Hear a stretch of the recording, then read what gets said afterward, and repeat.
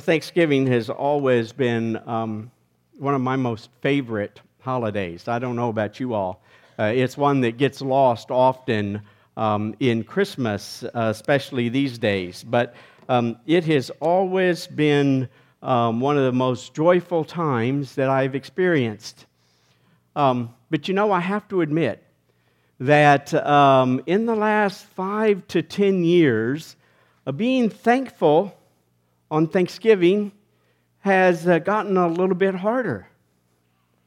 It used to be really easy to be thankful on Thanksgiving.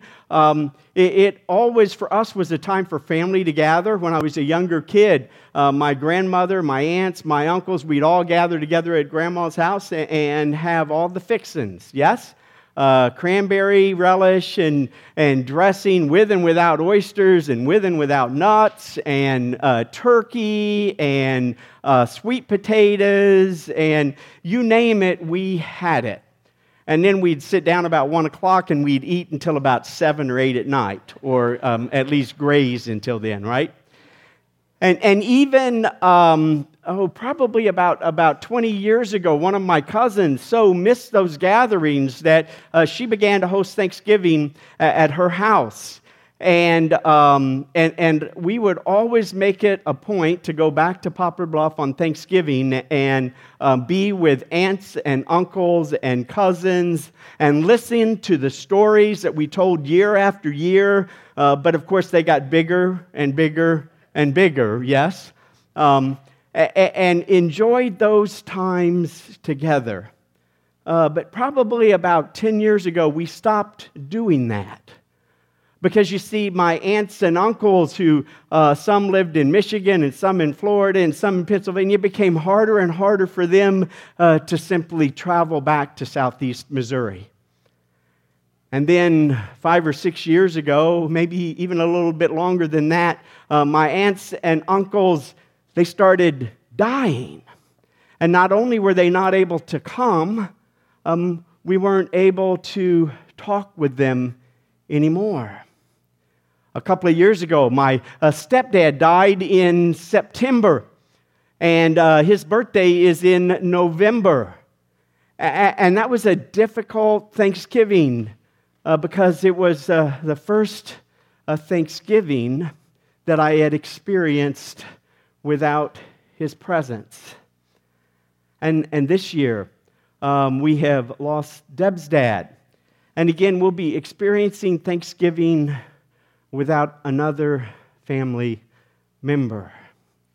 Even over the last 4 or 5 years, as Deb's dad lived with us and we watched his disease progress, Thanksgiving and offering thanks became a little bit more difficult. Maybe that's why I am drawn to this scripture from Mark chapter 5. It's a strange Thanksgiving passage, let me tell you. But I invite you to hear these words from Mark chapter 5, beginning in verse 1. Jesus and his disciples, they came to the other side of the lake, to the region of Gerasenes. As soon as Jesus got out of the boat, a man possessed by an evil spirit came out of the tombs. This man lived among the tombs. No one was ever strong enough to restrain him, even with a chain. He had been secured many times with leg irons and chains, but he broke the chains and smashed the leg irons. No one was tough enough to control him. Night and day in the tombs and the hills, he would howl and cut himself with stones. Get the picture of just how wild and crazy this demon-possessed man was. When Jesus saw him from afar, he ran up, he knelt before him, shouting, "What have you to do with me, Jesus, Son of the Most High God? Swear to God that you won't torture me." He said this because Jesus had already commanded him, the unclean spirit, come out of the man. And Jesus said to him, "What is your name?" And he responded, "Legion is my name, because we are many." They pleaded with Jesus not to send them out of that region. And so there was a large herd of pigs that was feeding on the hillside. "Send us into the pigs," they begged. "Let us go into the pigs." Jesus gave them permission, so the unclean spirits left the man. They went into the pigs. And then the herd of about 2,000 pigs rushed down the cliff into the lake and drowned. Those who tended the pigs, they ran away, and they told the story in the city and in the countryside. And people came to see what had happened. They came to Jesus, and they saw the man who used to be demon-possessed. They saw the very man who had been filled with many demons sitting there fully dressed and completely sane, and they were filled with awe. But those who had actually seen what had happened to the demon-possessed man, they told the others about the pigs. And then all the people pleaded with Jesus to leave that region. Now the story goes on. You're familiar with the story. It goes on. It talks about the demon-possessed man wanting to go with Jesus and Jesus telling him to stay, and we're told that he goes and he shares his story. I purposely stop here because, you see, I think it's easy for us to place ourselves in the shoes of the demon-possessed man. But I find myself more and more as I read this story these days putting myself in the shoes of the person who owned the pigs. Can you do that? I mean, many of you are farmers. You shouldn't have too hard doing that, right? Can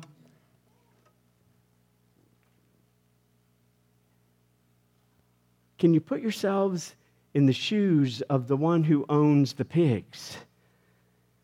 He witnesses this great act. He goes and he tells other people. They come and they see this demon-possessed man who is now calm and sane, sitting there and obviously completely changed, and they are in awe. They are probably wondering what magnificent thing this is. And then the man who owns the pigs says, "But what about the pigs? My pigs, the ones that ran over the cliff and are gone. What about, how can you be happy and joy? My pigs are dead." He shifts the focus away from the demon-possessed to his pigs. And what happens to the crowds? Boy, the crowds are fickle in the Bible, aren't they? They're in awe of Jesus until attention is drawn to the pigs. And then what do they say? "Oh my goodness, Jesus has got to go. My pigs might be the next ones to go over the cliff." I read this and I think of this passage because I am reminded that our response to things happening in the world really does depend on where we place our focus, doesn't it? It depends on whether our focus is on the pigs, my pigs, or whether the focus is on the demon-possessed man. Isn't it so easy for us to focus on what we have lost? So easy for us to focus on what we have lost, to focus on what we need or wish we had or what we want or lack. It is so easy for us to focus on our own difficulties and our hurt and our pain. It's also easy for us as communities and as a nation to become so self-referenced that we look at our community and our world and what's going on, and we can see all that is wrong, all that is broken. And we can wonder, why even talk about thanksgiving when all of this bad is going on in the world? And what happens to us when we focus on the bad things that are happening in our lives? We become overwhelmed, and we even become bitter if it becomes the entire focus of our lives. But when we take time to reflect, we can also see God's goodness, can't we? Thanksgiving could be this time in which we lament all the people that we used to have, all of the family members that I used to gather with. It could be a time to lament that no longer do we gather as a family and enjoy telling those stories. Or it can be a time when even as I miss those who are no longer here, that I remember their lives. Maybe even I tell Deb some of the stories that they tell and make them even bigger than they used to make them. Yeah, that's really fun. A time to remember how they have blessed my life and shaped my life.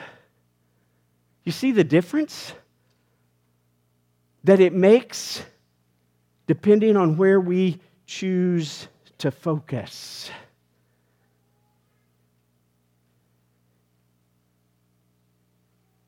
At every moment, have you ever thought about this? I think about this more and more. At every moment in life, there is something bad that is happening. Probably to somebody I know, even maybe within me that I don't know. There is something bad that is going on everywhere in the world at every moment, yes? How come it's so easy for us to focus on those things? Because you know another truth? At every moment in my life, there is something good going on. Even if it's not happening to me, there is something good happening to other people and people I know. And even when I don't think anything good is happening for me, I believe that good things are happening within me because of the Spirit. Yes? I mean, is that not true? At this very moment, there are good things and bad things going on in the world. And we can choose where to place our focus. See, this is what I've learned about Thanksgiving. And even though being thankful takes a little bit more work and a little bit more intentionality, the thankfulness that I experience on Thanksgiving is deeper than the thanks that I experienced 20 years ago. Because it was easy to be thankful when I could gather as family. It takes a little bit more to be thankful when that family can no longer gather around me.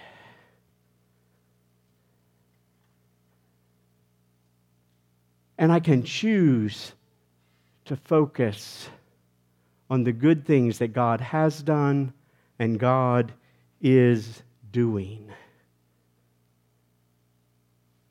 You see, being thankful is not just about what's happening to me or to you in this moment or in the moments to come or in this week or in this holiday. Being thankful is about where we choose to place our focus. Where we focus on all the evil in the world and all the bad, even the bad that has happened to us, or will we choose to look and acknowledge that God is at work? And even if your Thanksgiving may be like mine, a Thanksgiving which will probably cause tears to come to my eyes, at the same time as I remember all the blessings that I have received and experienced, we can choose to be thankful. Now, I need that reminder because, sometimes as pastors, and maybe this was my nature even before I was a pastor, I kind of look at the world, and I'm always wanting to improve the world, and so I can always see what needs to be done, what could be fixed, what could be done better, and so sometimes I worry that in the church, when I challenge us as a congregation to do more, that we fail to stop and celebrate all the good that is and continues to go on. Do you hear me? And so it's not that we just gloss over the bad that's going on in the world, but we allow the knowledge that God is at work to shape us and to form us and to encourage us, and then we offer ourselves to God in hopes that He will use us and work through us to make a difference in the lives of other people so that they might experience blessings, to reach into those broken places and heal people. There is much to be thankful for. There is much that we could yet do as a congregation, yes? But you know what? Humor me for a little bit. Would all the folks who help on Wednesday night stand up? Anybody who works in the nursery, stand up. Probably the same people. Oh, there's a few more. Anybody who folds the newsletter, stand up. I don't know if they're here today or not. Anybody who helped at Festival of Sharing? No, stay standing, please. Can you do that? If you need to sit down, that's okay. Festival of Sharing. Anybody activity in Festival of Sharing? The folks who do the memorial dinners, stand up. Come on. People who put things in the blessing box or bring things in for the blessing box, stand up.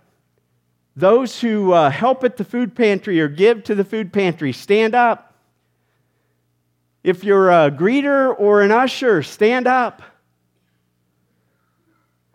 If you help with security, stand up. If you work in the sound booth and do AV and help with that, stand up. If you participate in youth ministry, stand up. If you're a Stephen minister, if you've been on a mission team, if you prepare coffee, if you're on the prayer team, stand up. If you pray for the church, if you're in the choir, stand up.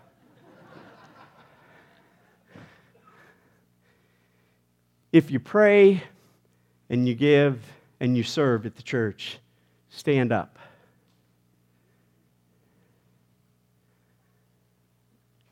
There is much. If you're here today, stand up. I don't want to leave, but there is a lot. There is a lot of ministry that this church does. Yes, there is much more that we can do, but we can't do it all. But we do need to take time to celebrate the ministries that we currently do. You see, this Thanksgiving, when I might be feeling a little blue because family's not around me, I'll remember your faces. I'll remember the good that you bring into Cameron and this world. And I will celebrate. And I will choose to be thankful. Find my Bible.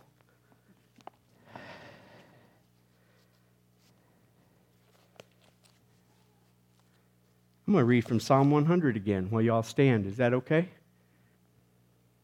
Shout triumphantly to the Lord, all the earth. Serve the Lord with celebration. Come before Him with shouts of joy.